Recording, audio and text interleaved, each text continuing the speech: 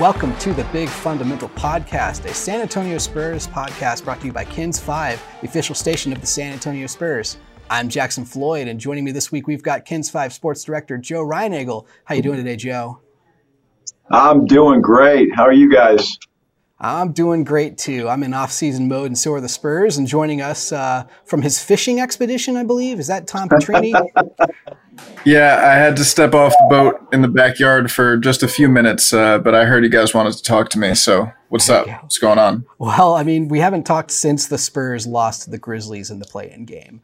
It's been about a week since then. We're recording this on Wednesday, and the narrative since then has been kind of written. You know, the Spurs fought. There was the team who put a fight in, overcoming a double-digit deficit there, led by, DeMar and DeJounte, who have been the engine for this team, did not have a good night. Going in that game, both just atrocious shooting for both of them, but just kind of led by this team, the heart of this team, the fight of this team. Joe, what was the biggest takeaway you took from the loss to the Grizzlies? Well, I think just that. I mean, this team never gives up, and I love the fight in this team. We talked about it before the game, though, that they couldn't fall into a hole, and even though they climbed out of it, and they had an opportunity at the end. I think that takes a lot out of you. You guys know that. Any team that has to rally back and come back from that takes a lot out of you. And maybe that made a difference down the stretch. Maybe it didn't. I don't know. But it was a great effort by the team, despite a not so great night for DeMar DeRozan. So it shows that the Spurs had a lot of other guys step up and get the job done. So. A loss, moral victory maybe, but I just love the fight in this team. Yeah, I mean, the rough night for DeMar, it wasn't just him shooting poorly, right? Dillon Brooks is legit. That guy is a genuine two-way, I don't want to say star yet, but he's solid as can be for that Memphis Grizzlies team. Made an impact on both ends in this game, but, DeMar's bag is deep and vast, but it's not necessarily full of mysteries, right? Like, what he wants to do and the spots that he wants to get to. And something that DeMar said was he got to his spots and he felt like he got a lot of good shots up. But what I noticed watching the game again was that, most of the time he was being met right at his spot by Dillon Brooks, who played perfect playoff defense. So that was tough, and this team really struggled to contain Jonas Valanciunas in the early going. He had a 20-20 game. I saw a lot of people putting that on Jakob Poeltl specifically. I didn't see that really. That seemed to be like the most even fight that Valanciunas had all night. Yeah. But the bottom line for me was they got in that big hole. And they were able to show that fight and climb all the way back and actually take the lead in this game, but they wound up just not having enough. And in many ways, I think this game was sort of a microcosm of the season, in which they could have shot better. They got into an early hole, and we know this team had ups and downs, right? And in the good games, they started off great. They jumped on teams. In the bad games, they got jumped on. And this was one of those bad games. And, of course, the Grizzlies went on to beat the Warriors in the last of the play-in games for that 8th seed. I mean, is there any redemption there for the Spurs to see that the team who beat them goes on to beat the Warriors and Steph Curry, and then, and the Jazz. Not to jump too far ahead into our playoff discussions, but, beat the Jazz too. Joe, is there any sort of redemption to take away there? Absolutely. I think you have to look at that, because I think this Memphis team is another one of those teams that's up and coming.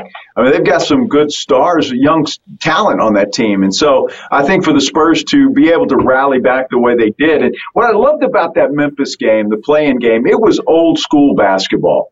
It really was. You don't have three-pointers flying all over the place. You've got physical play down low. You've got defense on both ends. And, it was just physical, hard-nosed, old-school basketball, and I love that about that. And I think that's what Memphis has, and they've got the players to be able to play that, as do the Spurs. So in that respect, I think either way that happened, whether it's, obviously Memphis comes out of that or the Spurs coming out of that, I think either one of those teams gives Golden State, a hard time. And as we saw, Memphis did just that, and then they went on with Utah as well. So I like that style of play still. I know the NBA is evolving, and we're getting into the, where you put up 33 pointers every game. But, man, I enjoyed watching that Memphis-San Antonio game.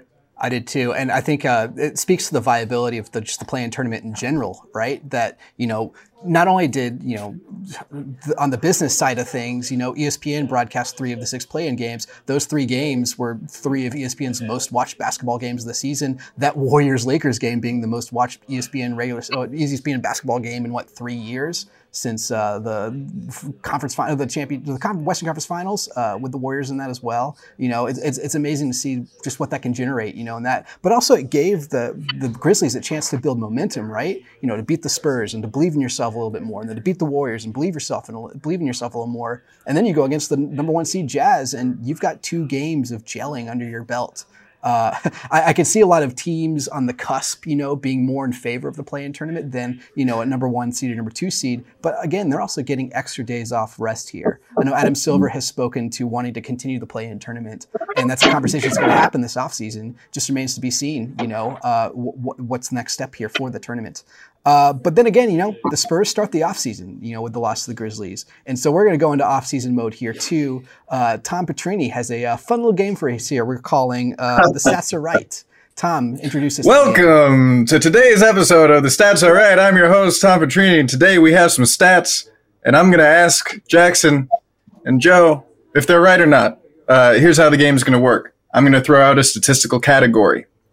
For example, this one should be fairly easy for the both of you to guess.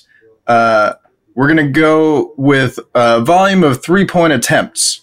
Where do you think the Spurs ranked in the NBA as far as volume of 3-point attempts this season? Jackson, we'll start with you. If not dead last, I'm going to say second to last. They had to be bottom 2 in the league. Joe? I'll just go 28. The correct answer was dead last. I'll give it to Jackson. We're not doing points. Points don't matter. But Jackson, dead on. I'll take the victory there. Now, some interesting statistical facts here. Spurs were 21-13 when they shot better than what they shot from average from 3. What do you think they shot on average from 3 this year? What was their percentage? I'm going to say 32%. Jackson? I think they're a little better than that because I know Rudy Gay was higher up there in the percentage. 34%.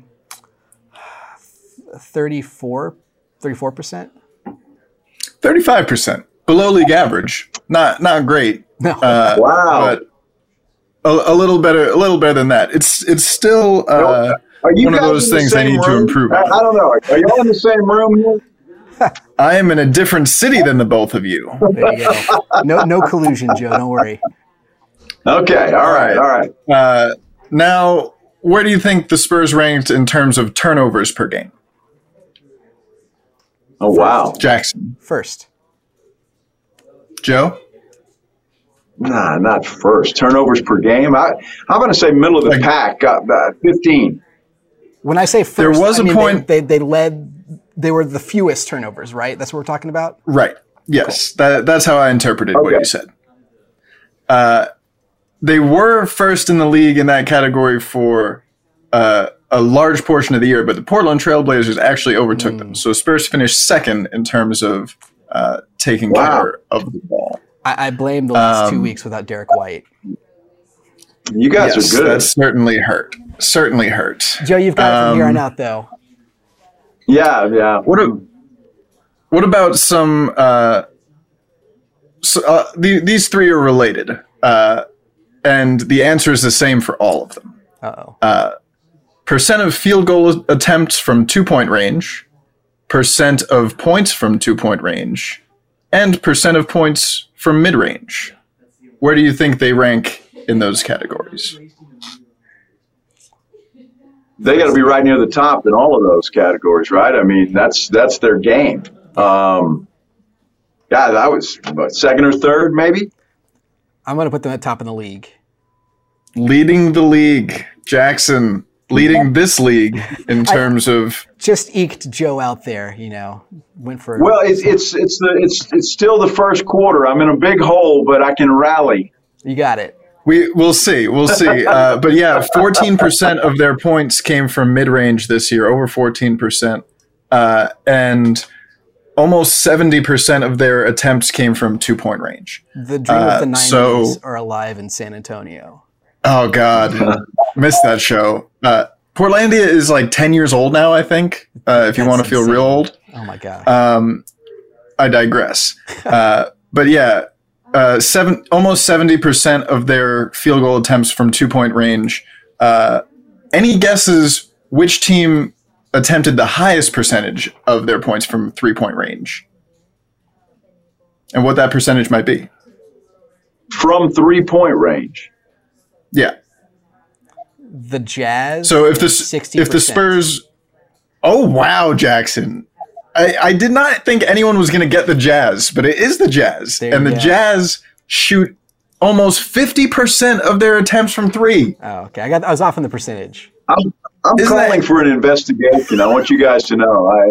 Joe, that's crazy, though. I have an 8 half of their shots. I do nothing but read NBA stats while rocking him to sleep. That's my excuse. Joe, it's all right. This just means that Jackson is a dork and you're cool. But we'll keep it moving. Where would you say they rank in terms of drives per game? The Spurs? Yeah. 18th. Drives per game. I don't think they're leading the league in that. I'm going to say 5th. Second in the league, actually. Wow. Almost over 55 drives per game. This is a team that loves collapsing the paint, getting into that area of the floor. But I think when you combine that drive-heavy nature with the reluctance to shoot, it clogs up the lane a little bit. Yeah. It makes it tougher for those drives to have good results. Although the Spurs did lead the league in points per game on drives, and they were top 3 in the league in assists per game on drives. Okay. So, I mean, it's their bread and butter. You can only imagine how much better it would be if they had more willing 3-point shooters around those drivers.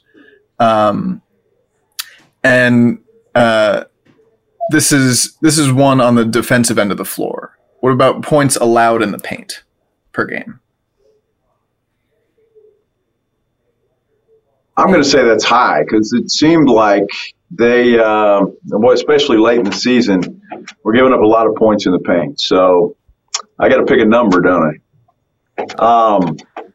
It can't be first or last, so 20th. I'm going to go on the other side of the spectrum and say 10th.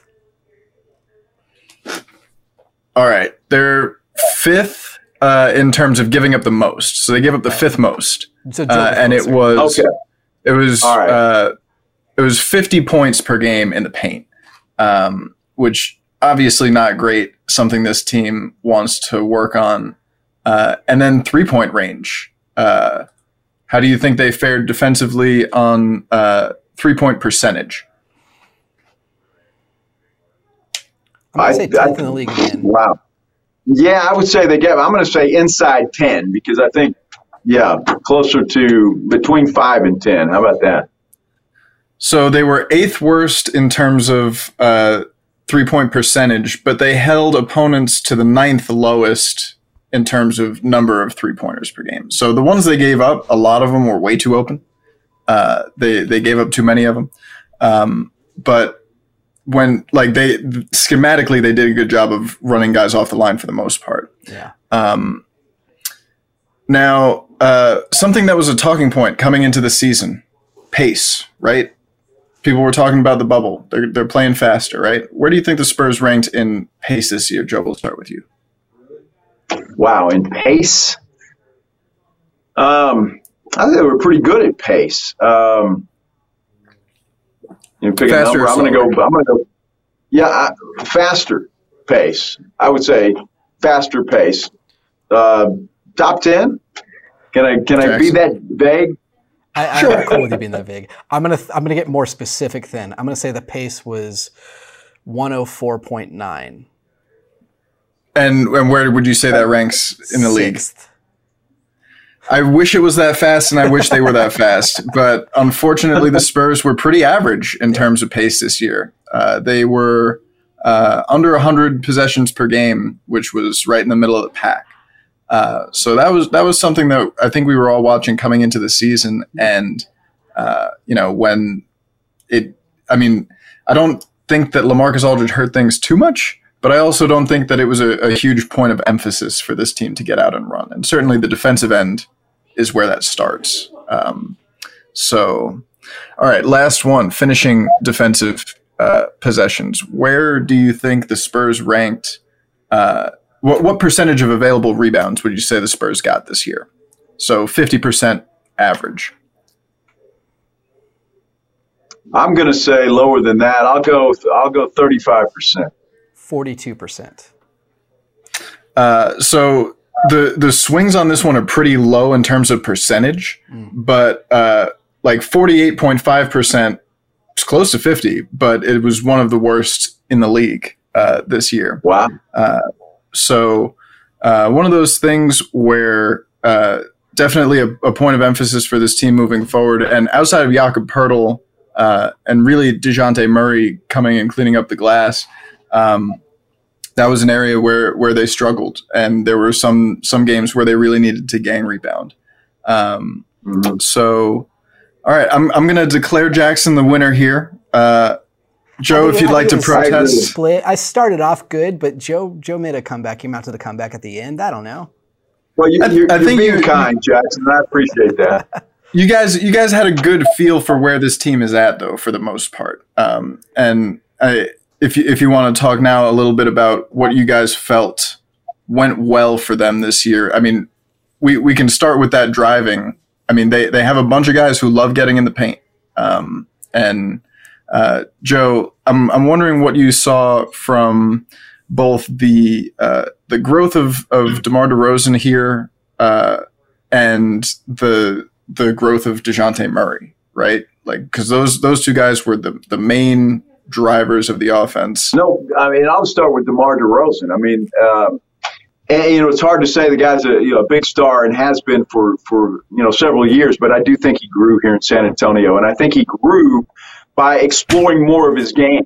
In Toronto, he was a scorer, and that's pretty much all he was asked to do was score the basketball. Here, he was asked to do a lot of other things. First of all, he was asked to play defense. Sometimes he did that, sometimes he didn't. But I think the biggest growth for DeMar DeRozan was his assists. I mean, that guy would distribute the basketball, and I was really, really happy to see that.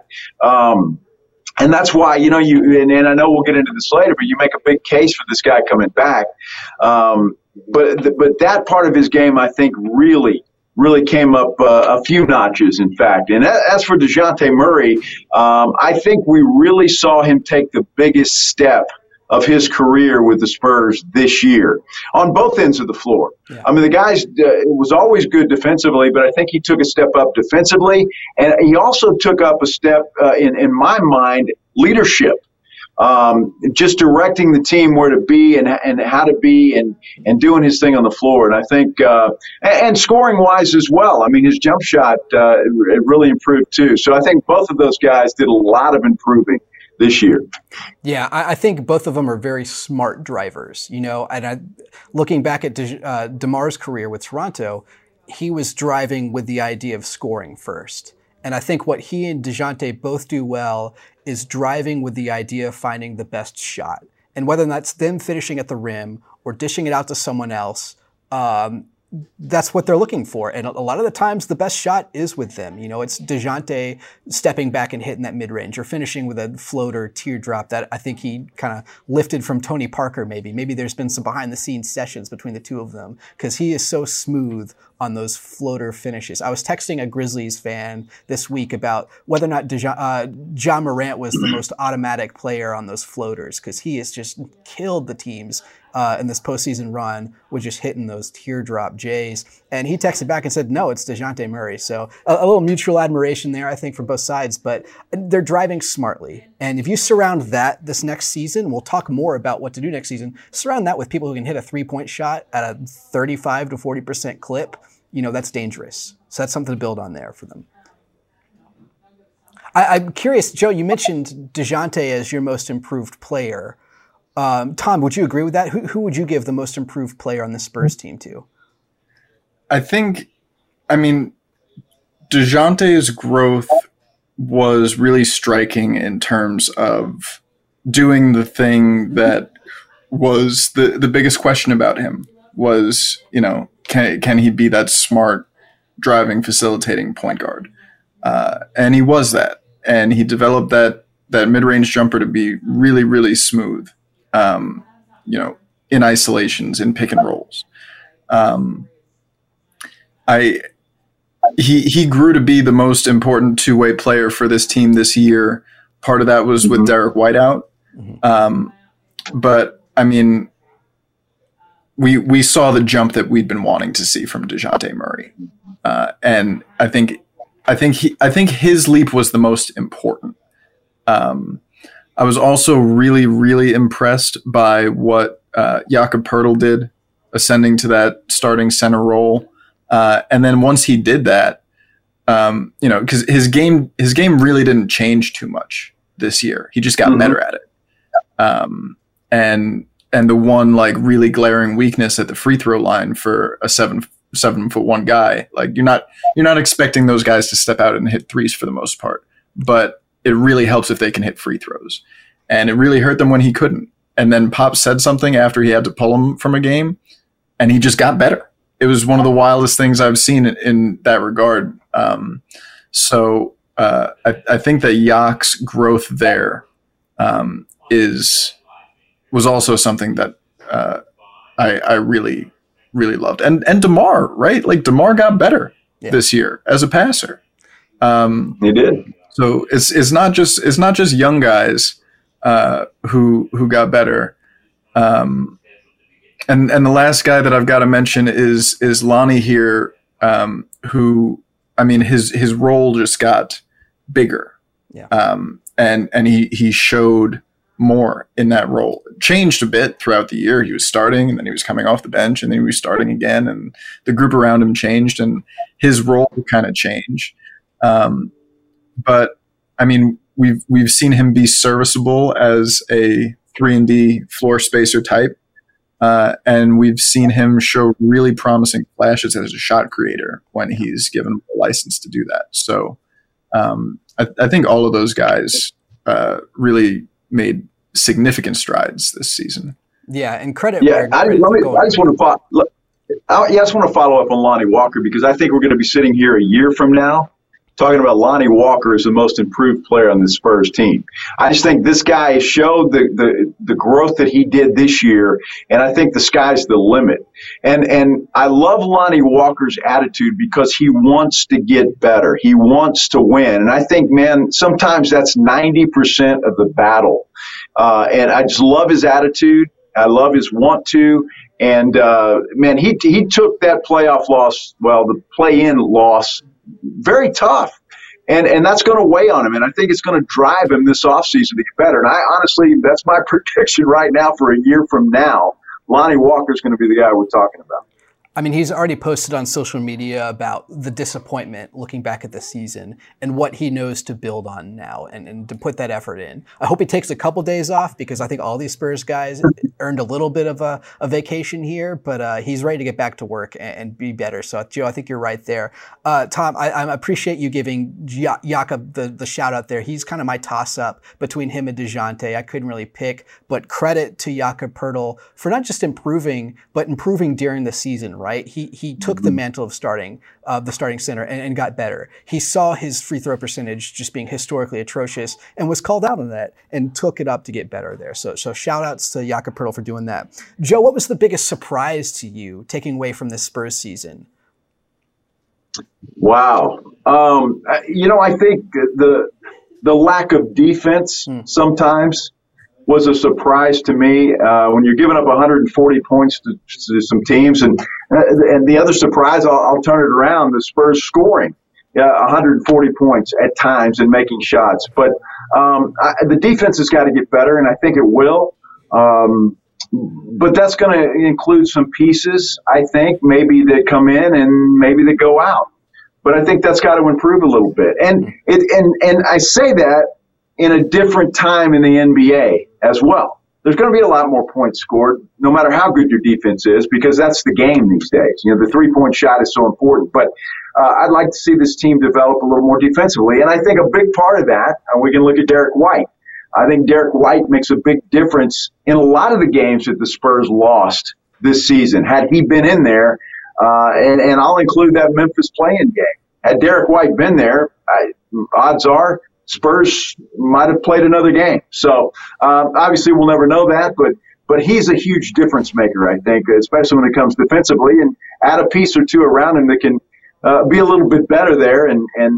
But I think that's what they need, and that was a bit of a surprise for me. Yeah, I think for me, it was watching I came into this season thinking that LaMarcus Aldridge was going to have a great year. And he wound up not having a great year, but not for the reason that everybody thought he wouldn't.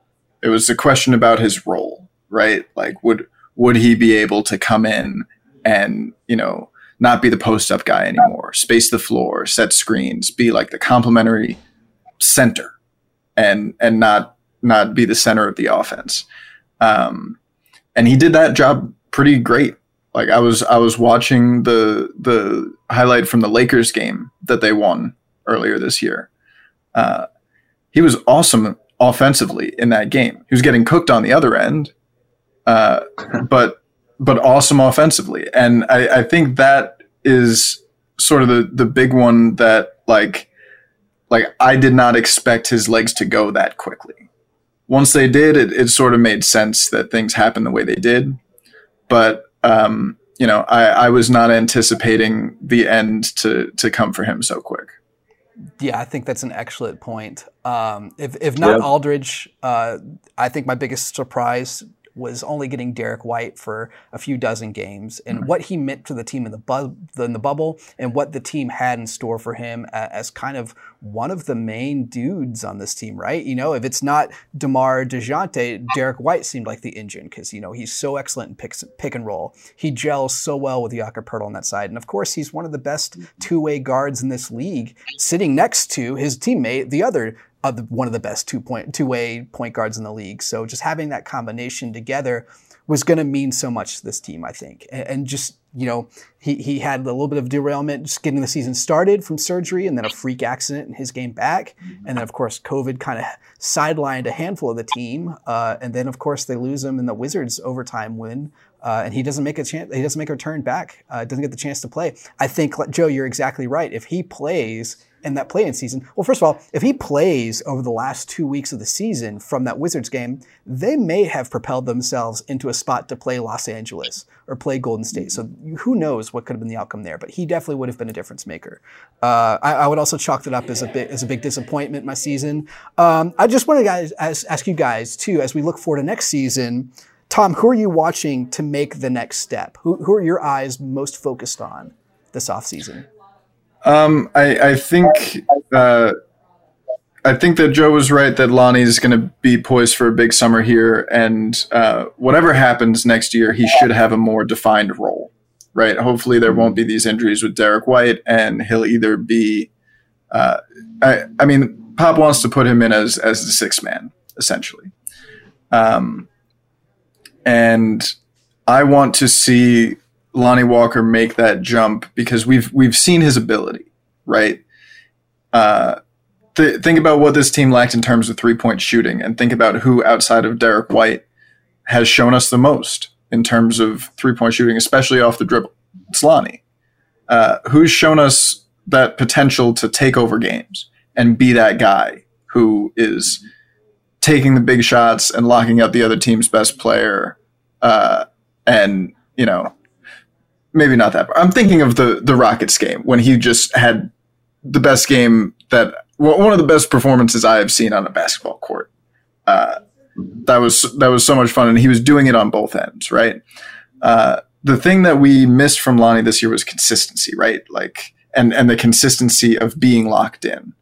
I'd like to think that in that designated sixth man role, with or without DeMar DeRozan in the picture next year, he'll have more of a license to take shots and make shots. Because when we saw him running pick and rolls, driving the offense, he's an underrated passer. He's a really crafty scorer who's figuring out how to use change of speed, change of direction to beat guys. The other guy who I saw do that the most this year was Keldon. Beginning of the year, horse with blinders. I mean, he is going full speed ahead, and either running through you and getting a call that goes his way, or getting a call that goes the other way, or a ball that goes flying and no whistle.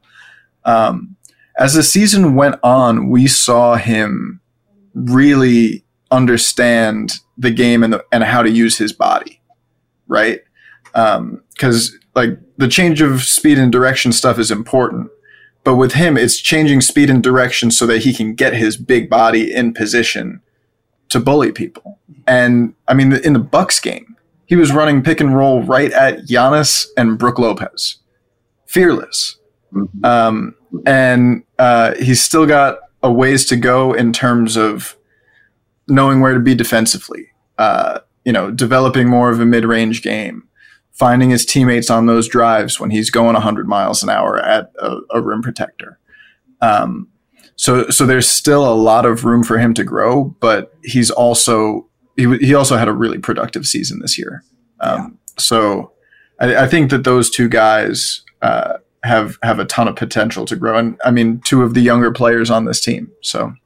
Yeah, Joe, I know you're all in on Lonnie Walker, as the guy who's going to improve the season. So I'm guessing he's going to be your pick here as well. But what do you think Keldon should work on this offseason? What kind of player do you think he will be for the Spurs next season? Keldon is one of those guys that he does. I think Tom mentioned he goes 100 miles an hour. I think maybe you slow down a little bit. You take the game as it comes and learn and play the game a little bit smarter. He's got all the tools, obviously, but remember, this guy's a baby. I mean, he's just a baby still, as a lot of the Spurs are. So I think his most improvement to me has got to come between the ears and really learn how to play the game and play smart. And I think if he does that, combined with his athletic ability and what he can already do, I think that's going to help him improve. But I'll mention another guy who we've already talked a lot about, that I think is going to get better, and that's DeJounte Murray. I think this guy will get better, and I predict he's going to be he's going to be a star in this league before it's all said and done. And I mean, a big star. So I think he gets better as well, and obviously that only helps the Spurs. And then you got to throw Derek White in there. I mean, the guy, he can get better. So, I mean, the sky's the limit for these guys if their roles are defined, and I think that's a key thing. And I think that was a big stumbling block for Lonnie this year. His role was really never defined until the end of the season. And I think if it is defined, if Pop goes ahead and makes him that sixth man, that's going to help his game as well. So all of those things combined. But I really like DeJounte and obviously Lonnie to make the biggest strides this year. Yeah. Thinking about DeJounte, like he's one of those guys who, when he came in, he saw Kawhi improving every year, right? And he was like, I want to do that. I want to be that guy. And he has steadily improved every year. And then you think about what's the last thing for him to improve at, and it's that 3-point shooting. It's getting that to be good or even great. First, I mean, there were times this season where he confidently shot catch and shoot 3-point shots with a defender near him, and they were good. That's something that he improved at a little bit throughout the season. But if he can get to even, 35, 37% on that shot, just to space the floor for the other guys, that makes this team really dangerous. And he's really great at almost everything else in this game. Like, Like outside of 3-point shooting, you would be hard pressed to find something that DeJounte Murray is not great at. And I mean great. Like he's an excellent rebounder. He's an excellent facilitator. He's one of the best defenders in the West. And then you put him next to Derek White, and they'll be really special. But yeah, that's why I'm so excited, is because so much of the other part of his game is fleshed out, and now it's just that one thing that's, not really a glaring weakness, but it's the last weakness there. Yeah. So given a whole summer to work on just that, I think it'll be awesome. I hate comparing players, but the parallels are really stunning between he and Tony Parker. Now, obviously, Parker was not even close to the defensive player that DeJounte is, but the last thing Parker did was develop that three-point shot. And when he did, he becomes a finals MVP. I think Tom's hit the nail on the head. If DeJounte Murray can develop a consistent three-point shot, I mean, we're talking about this guy as, a 5, 6, 7-time All-Star before his career is over. And I think maybe another banner in the AT&T Center. I think he's just that kind of player that can lead this team to where they need to be. Yeah, the sky's the limit for DeJounte Murray. Just adding that one extra step is going to just do multitudes for his game, like you guys saying. That's one of the fun things about having a young team, right? Is all these guys have room for improvement, and they've all shown the drive to want to improve too. I'm keeping my eyes on Keldon Johnson because, Joe, like you said, he's a baby. This was effectively his rookie season, right? His first season, he joined the team one game before the bubble. And then he was in the bubble. He started one game for them that inaugural season for him, but it really blossomed in his first 40 games with the team. A little bit of a drop off after the All-Star break. I think, Tom, what you're saying, he kind of figured some things out, slowed some things down, but also felt like the team kind of moved away from him a little bit in situations, leaning more on veterans like Rudy Gay or Patty Mills to come in and take the reins from him in a little bit. And just a little mental improvement from him, I think, will be good. And just also getting that role back, because we'll talk about it here in 5 seconds, but Rudy Gay and Patty Mills may not be back here this season. And on that note, what do you guys think the Spurs should do this offseason? This is the $1 million question. We're probably going to do 4 more podcast episodes based specifically on this question, but in your elevator pitch, what's the answer moving forward for the Spurs team? Joe, we'll start with you. Well, I mean, I think we've talked about it a little bit already. They've got to get a three-point shooter. They need that, and a wing. You need that guy. And of course, I'm sitting here talking Kawhi Leonard, who I don't think the Spurs have an opportunity to get. But a guy like that would be ideal for this team. A guy that can play defense, that can shoot the outside shot. To me, you got to look defense and you got to look three-point shooting. That's where the league's going right now. And you got to do that. Now, who's out there? You could pick a handful of guys maybe, but they absolutely have to look there. Everybody's talking big man, right? Big man, and perhaps that is a need, and certainly it is, because you really have nobody to back up Jakob, because Gorgay's probably not going to be here next year, and then Drew Eubanks, who knows? But he's not the answer. I think we've discussed that a lot this year. So. But my biggest thing is you got to find a guy that can shoot the three and shoot it consistently. Yeah. And it's funny you mentioned Kawhi Leonard, Joe, because after the Clippers lost last night, there was a tweet going around about how if the Clippers are swept, Kawhi will walk from LA. And then Jabari Young swooped in and said, don't count the Spurs out as a landing spot. They could be quietly waiting in the wings. I don't know. I don't see them reaching back out to Kawhi Leonard. Tom, what's the next step? Is it Kawhi? Is it something else? What are they doing this offseason? I don't see Kawhi coming back here. I think the best and funniest outcome would be if, for the rest of his time in Los Angeles, the Clippers continued to clip and give us all just the best Schadenfreude ever. It's very fun to watch the Clippers lose this way and then pretend after going down 2-0, oh yeah, we're not that concerned. Which sounds a lot like what they said last year before they got bounced out of the playoffs unceremoniously. yeah, that would be funny. I think 3-and-D wing is definitely a need. And I've been watching John Collins play all year. I don't think he's going to be back in Atlanta. I think he's the guy to throw the bag at. And part of that is because position of need, young guy, and spaces the floor, defends multiple positions, doesn't need the ball in his hands, is a complimentary scorer and player. So like I know a lot of Spurs fans have trepidation. Like, are you sure you want to give a guy like that like the max money? I mean, it's not about him being the best. It's about him being the best person to spend the money on right now. And I think you'd be hard pressed to find anybody else who would match that. I mean, Lauri Markkanen, size, shooting, sure. I'm not quite sold on him. Do you want to bring DeMar back for a lot of money after, the way things went this year? I mean, he drove success for this team, right? There's no doubting that this team went as far as DeMar DeRozan could take them. But when it gets to the playoffs, when the whistles slow down and when teams can key in on one guy, I don't know that DeMar DeRozan can be that guy. I think this Spurs team looked really dangerous this year in situations like in that Suns game where they were without him, Jakob Poeltl, and Patty. You had DeJounte Murray, Derek White, Lonnie Walker, and Keldon Johnson on the floor making plays, and the Phoenix announcers said, like, it's almost harder going against this team without their best player because you don't know where it's coming from. And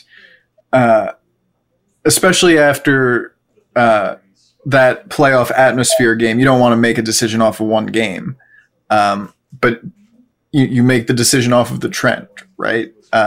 So I'm not. I don't think that DeMar DeRozan will be back in San Antonio unless both parties can't find a better option. And I think both parties probably will be able to find a better option. But those are like roster moves, right? I think the thing that'll help this team the most is not getting a shooter, but getting everybody to buy into the idea of shooting more, right? Like, if every young player on this team spends the summer in the lab with Chip England and, works on getting shots up, works on turning themselves into a legitimate threat, which let's not act like that can't happen, like sure. People are very quick to close the books on these young players. Kyle Anderson this year shot and made more threes this season than he had in his entire career coming up to this point. It's a skill that plenty of NBA veterans learn and improve their ability. So I think that it's a totally reasonable goal for this team to just get better at three-point shooting by working on it. And it's something that a good number of these guys are going to have to do for this team to really open up what they can be. I mean, we're all talking because we know the three-point shooting is a problem. The Spurs clearly know three-point shooting is a problem as well. They're going to be one to focus on that. They know they need to take more three-pointers. I think you need to rely on all those guys taking a step up next season, and maybe by letting Rudy walk and letting Patty walk, you find ways to play Devin Vassell more. He was the rookie who played the most since Kawhi Leonard. His playing time is only going to increase next year. And he's a guy who can hit a three-pointer, and he's proven that what he did in college as a 3-and-D player is going to work in the NBA. Maybe you also end up playing Luka Šamanić more. And, he's a guy who has shown some range, but has also shown he's great on the defensive side.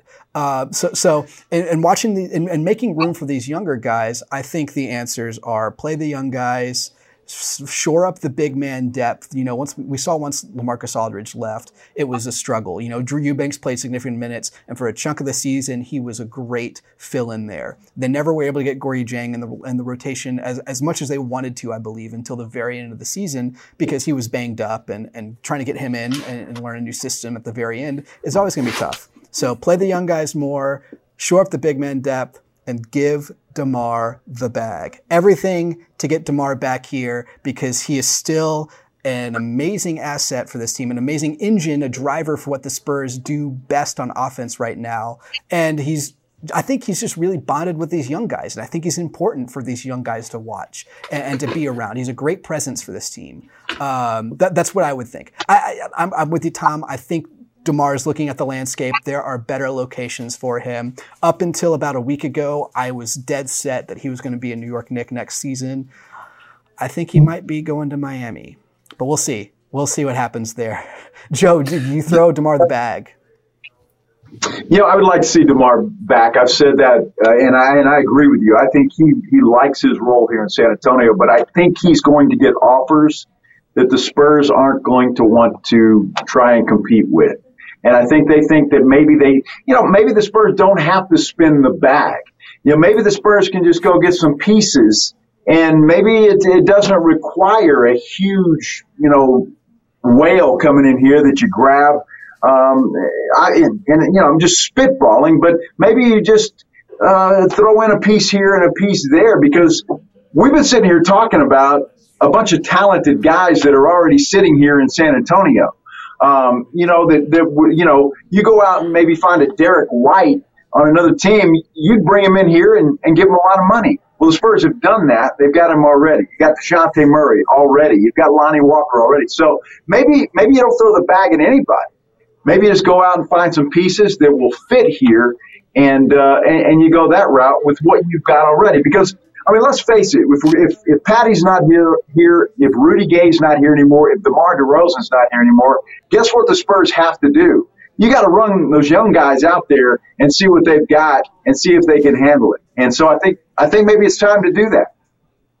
I think one of the interesting conundrums with this team, right? I agree with you, Jackson, that it would definitely open up things for the young guys with Rudy and Patty elsewhere. Rudy and Patty also were, two of the best 3-point shooters on this Spurs team.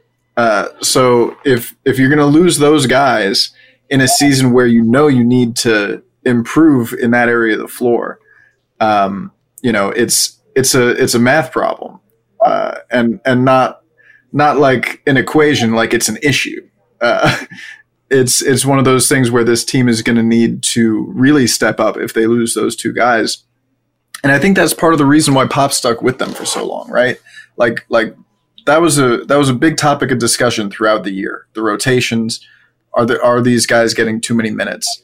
In the play-in game, Lonnie Walker gets pulled with half of the third quarter left and doesn't come back in. But I think that part of the reason that Pop managed his rotation that way for this season was he knew that when he got to that play-in game, he was going to ride his veterans because they would give him the best chance of winning the game. And Rudy and Patty played well in that game. But that was a decision that Pop made pretty early in the season, was this is going to be my lineup. I'm sticking to it. And, there will be time to get these youngins on board. So like you said today, Jackson, most minutes for a rookie, Devin Vassell since Kawhi Leonard, only rookie since Kawhi not to be sent to Austin, and circumstances around that. But there was an Austin Spurs season. He did not participate in it. And guys older than him who've been in the Spurs organization longer, like Lukas Samanic, did go to Austin. So that tells you where they think Vassell is. Right, and the Spurs need Devin Vassell to be that 3-and-D wing that he can be moving forward. Like he's going to be a really important part. During the second half of this season, late last month, he was not shooting the ball well. It was an outlier. He's going to be a good shooter. He proved that, and I think that his shot. The mechanics are pretty unblockable. There are not many people that are getting to that shot. But one of my favorite parts of the season was watching him learn. Right, like there was a game against Brooklyn. He goes to try to block a step back three by James Harden, fouls him on the shot. Pop pulls him over to the side, and you can read his lips, and he says, Are you going to block that shot? And then you can see Devin like, well, actually, like I kind of thought I could get there. And, just him learning has been a really fun thing to watch. There was one game where Lou Williams foul baited him, right? Like, pump fake, got him in the air, got him with his hands in the cookie jar, and then, ripped through his free throws. A couple of possessions later, he tried the same move on him, and it was actually Devin Vassell baiting Lou Williams. He put his hand in the cookie jar and then whipped it out as soon as he felt the shot coming. And so Lou Will thought he was going to get easy free throws, and then all of a sudden he's brought this shot up in this unnatural shooting motion and not getting the contact. And he's like, and it's a miss. He's a really smart kid, and he's going to be a great Spur for the long time. I think one of my favorite quotes after that game was he said he had just talked to Keldon Johnson and told him this is the last time we're going to miss the playoffs.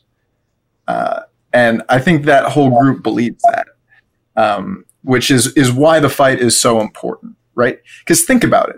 Would you rather be a Spurs fan right now or a Clippers fan? Right? Do the Clippers have Are there any Clippers fans? I don't know. I mean, pretend they exist. Like, the Clippers build that they did everything that Spurs fans who want the team to be better have said, right? Like they drafted well, they got their guys, and then they made the big move, right? They shipped assets away. They got the guy that wanted to come wanted and put it all together, and went all in on this era of Clippers basketball. And where are they at? Like there's no guaranteed path to success in the NBA. There are some guaranteed pathways to failure, though, and like the Clippers seem to be building that with like the type of locker room that they have. Like who's giving the Braveheart speech in that room? I would think it'd be Serge Ibaka because I think he's the best leader in that locker room, but he's injured. He hasn't really been out there on the court with the guys in the battle, So he I don't know how much his voice is going to resonate in that locker room. But yeah, I get your point exactly. I mean, the Spurs are in a great place right now heading into this offseason, and that's why I think the biggest everything that we said here, the biggest takeaway was these young guys are going to take a step, and they need to take a step, and they're driven to take that step, and that's a great place to be in. Now, I thought the biggest question going into the offseason would be DeMar DeRozan, right? And what's going to happen with him and what the Spurs do and if there's a better landing place for him. But what has dominated the Spurs airwaves, I think, for better or for worse, has been a conversation about Coach Pop's future. What Gregg Popovich is going to do. Is this a time for him to step away, or does he come back this season? And I think that's a crazy conversation to have because I don't see him stepping away in any regards this season. He's 25 wins away from being the all-time winningest NBA coach in history, and he'll be the first person to tell you he doesn't care about that. I'll be the first person to tell you, yeah, he does. He can say that all he wants, but he is someone who values greatness, whether or not he wants to admit that he values himself being great. He's the one who valued greatness for Tim Duncan and this franchise and pushing forward and led them to 5 championships. So, I mean, he can say he doesn't value it. Internally, I think he does. Tom, is there any world in which you see Coach Pop doesn't come back next season? I mean, I'll never say never, but I think that Pop really likes working with this team. I think he loves being a mentor to these young guys and teaching them about things outside of basketball and learning from them. Yeah. And that's something that's been part of who he is, for over 2 decades. So something Tim Duncan said at his Hall of Fame induction, it's about more than basketball. I know that a lot of people want to criticize Pop and say that, it doesn't seem like he cares as much about the basketball stuff. And if you hand the reins to Becky, I had a conversation that I lost brain cells just watching, where somebody argued that the best reason for Becky Hammon to be the next head coach is because she's a woman and that would excite people. No, she should be the next head coach because she's an immensely qualified head coach candidate. And that should excite people. And that should excite people. Like, you know, Yes. she's really, really good at her job. And I understand that, you know, there's this perception that people have that, you know, she's more on the young guy's side and she would do different things with the whatever. I don't think it's going to happen this year. And I think it's a topic of discussion because people like to talk about things. But I really don't see any more to that than the Pop to Brooklyn rumors that we heard that really just weren't anything. Like there's nothing behind them. Last time they asked Pop about his coaching, you know, last year, it was like, I'm 50-50-50. Like it's going to be here or these two cities in Italy. I don't know. And like, I think that's how he's treating this offseason too. I think he's probably back. So the fans who want him gone, sorry, it's probably not going to happen. Joe, do you think he's back too? Absolutely. There's no question he's back. I mean, he's enjoying what he's doing. I think Tom hit the nail on the head. I mean, I really believe that he is enjoying coaching these young guys. He's enjoying what he's doing. He's enjoying watching these guys grow. I mean, the post-game press conference after the Memphis game. I mean, I've been around a long time. I've seen a lot of post-game press conferences from Gregg Popovich. I've never heard him as sentimental as he was in that post-game press conference. I haven't seen it. So you can't tell me he's going to go from that to I'm just going to walk away and let somebody else take over the reins of these guys. It's not going to happen. And, you know, then there's the big question, will there even be an Olympics this year? I know as of now they're saying, hey, we're going to move forward. But, you know, they got a big problem in Japan right now. So, you know, who knows what's going to happen with that and how that might affect Pop's decision. But I think either way, Pop's back next year. And I see those comments too, and it's like, just go away. Pop will be here next year. In addition to how much he seems to enjoy working with this team, I know he hates the losing too. And it just does not compute in my brain that Gregg Popovich would walk away from this group of players after two, you know, disappointing finishes and frustrating seasons. Like the stonecutter, right? Jess's dad just brought the 1999 copy of the Express News after they won the title, right? And it's one of the breakout stories is about Pop's stonecutter quote. It's awesome, and to this day, right, a driving principle for this team. And I don't see him walking away now, precisely because the stone is refusing to break. Like if they made the playoffs this year and did okay, like I still don't think he would walk away, but like, you know, I don't think he would have that bad taste in his mouth either. Yeah. And that bad taste in the mouth is certainly motivating a lot of these players this summer. And I know that it's this season was a failure to correct, you know, and I don't see Gregg Popovich walking away from that.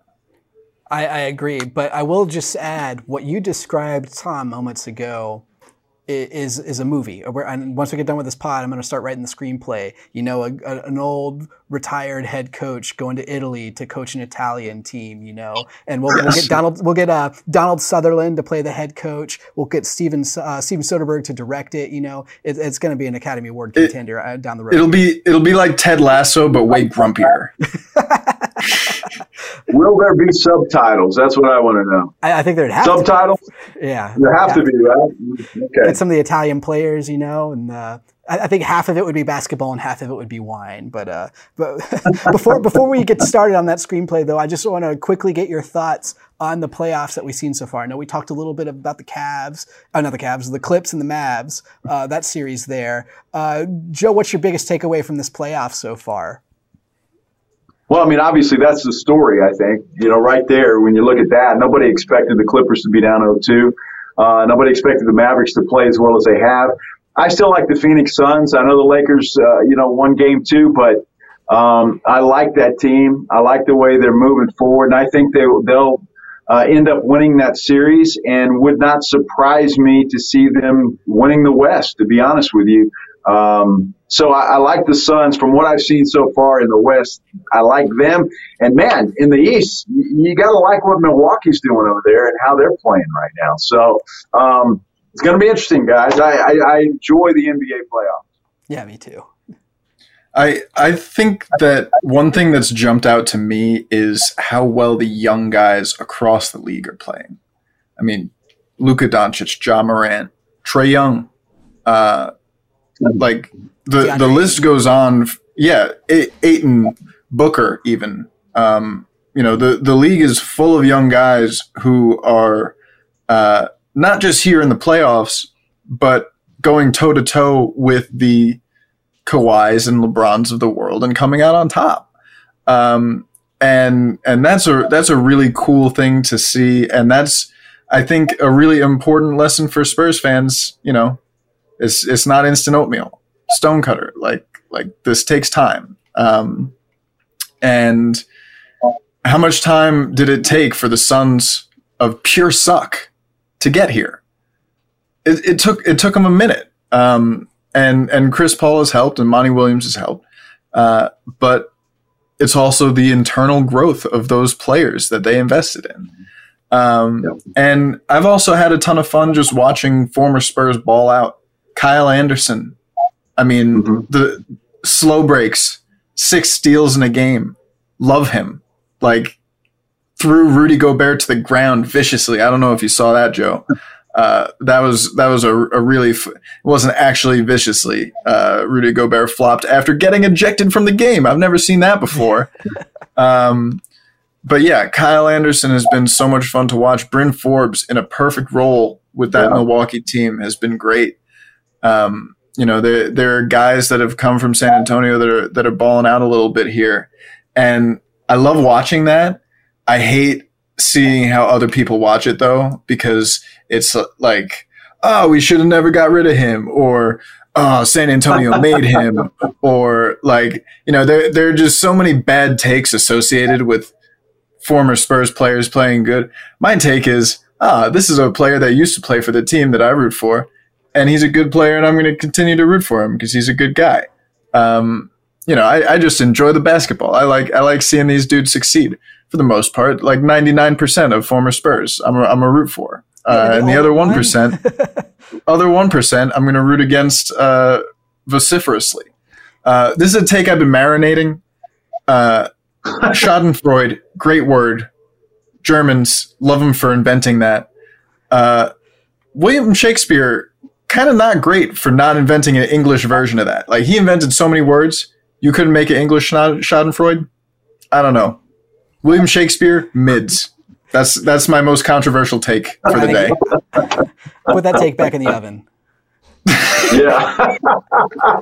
It's got to marinate a little longer. We got to work on it. We got to work on English Schadenfreude. Tom, to your point, I opened up ESPN the other day, and the front page was a large picture of a large man, Boban Marjanovic, and the headline was something along the lines of "The Mavericks' Key to Success." And what he's doing to the locker room and the chemistry he brings to the team there. And just another Spur excelling. And, of course, Budenholzer. It goes to the coach side, too. Budenholzer, Monty Williams. Udoka is an assistant coach up in Philadelphia where Danny Green Snyder and George Hill are playing. Quinn Snyder, exactly. Taylor Jenkins, Memphis. He was an Austin head coach for a time. The influence is great. Well, the Spurs are even getting credit on national broadcasts for things that they didn't do. Like Kyle Anderson fouled up 3 in one of the games. I think it was in the Warriors game. And someone was like, he learned that in San Antonio. No, he didn't. Pop doesn't do that. Like Pop very specifically doesn't do that. So that's like, it's not just Spurs fans that think the Spurs make great players. And I think that's, a broader concept for another time. Does that detract from being here? The idea that like anything you accomplish will be attributed to, the Spurs made another great one. I think that's let's go with that though. I like that. We'll just go with it. Yeah, well, we'll take credit, for it. That's fine. Why not? I mean, to me, looking at the Western Conference picture, you're looking there are serious chances that Phoenix, that Dallas, that Portland or Denver, either one of those is a toss-up, and then Memphis, could be moving on to the next round. And what that means to not have either LA team going forward. Golden State's already gone. The number one seed all season is Utah, and there's a chance they could miss, the next round there. So, I mean, it's just every year, I think the theme is it's a wild west. Anyone can come out of here. Certainly if your name is LeBron James, you tend to have a better chance of getting out of there. For a while there, it was Golden State, but anything can happen, and that's what makes the playoffs so exciting. I think every team here, save the Clippers, maybe has a chance to go on to the finals. So and that's another important lesson for Spurs fans, right? Like, it may seem like the deck is stacked against you. It may seem that unless you're one of those top 3 preseason teams, there's no way. Yeah, there are ways all the time, and we're seeing these teams that are from smaller markets and less heralded, and they're finding their own way. So there's for sure hope for the Spurs to do the same. To quote a newly minted Hall of Famer, anything is possible. That's Tom Petrini. You can find him on Twitter at @RealTomPetrini. Joe Reinagel, Kins 5 Sports Director. You can find him behind the Kins 5 Sports desk every weekday night. And of course on Twitter at JoeKins5. Be sure to follow the podcast at Big Fun. Big Fun Podcast is Kins 5's San Antonio Spurs podcast. And of course, Kins 5 is the official TV station of the San Antonio Spurs. I'm Jackson Floyd. You can find me at JacksonKins5. Thank you all for listening to this episode of the Big Fun podcast, and we'll see you next week.